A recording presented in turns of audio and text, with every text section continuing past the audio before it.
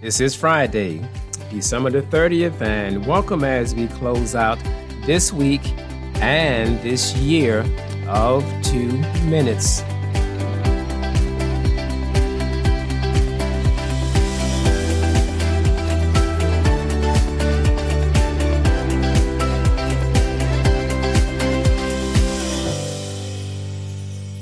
For several episodes, we have been reading and gleaning thoughts from the book of Ecclesiastes.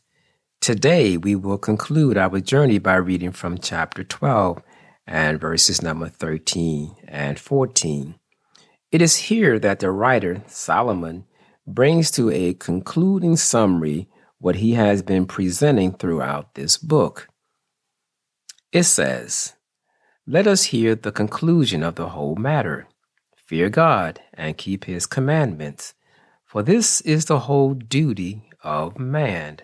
For God shall bring every work into judgment with every secret thing, whether it be good or whether it be evil." In his conclusion, Solomon presents his remedy for the two main ailments presented in Ecclesiastes. First, those who lack purpose and direction in life should fear God and obey his commands. To fear God is to have reverence and respect for him and for who he is. Secondly, those who think life is unfair should remember that God will review every person's life to determine how he or she has responded to him, and he will bring every deed into judgment. In Romans chapter 14, verses 11 and 12, it says this, For it is written, As I live, saith the Lord, every knee shall bow to me, and every tongue shall confess to God. So then, every one of us shall give account of himself to God." Our lives, day by day, must be lived in the sight of God, who has given us the opportunity to fulfill his purpose for that day. Our actions, as well as the secret intentions of our hearts, are open to God, and one day they will be rewarded or punished.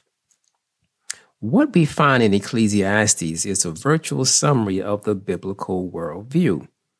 Life lived by purely human and earthly standards is empty, while life with God at the center is fulfilling.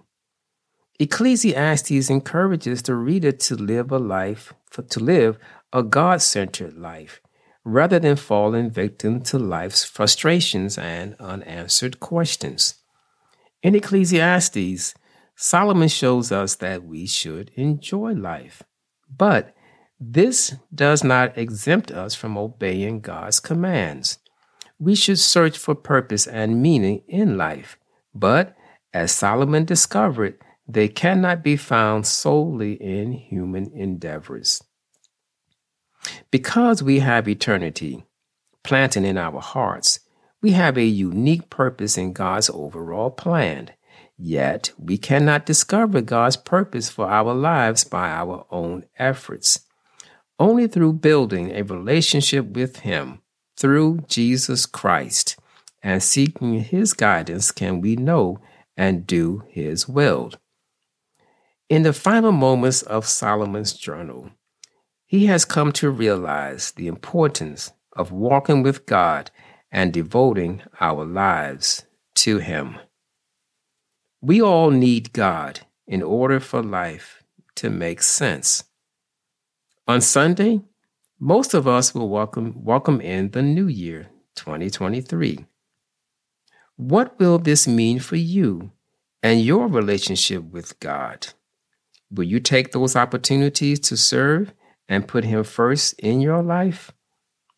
This is not a resolution, but a challenge and commitment. Finally, in the book of Jeremiah, chapter 17 and verse 7, it says this, "But blessed are those who trust in the Lord and have made the Lord their hope and confidence." May God bless you and your family.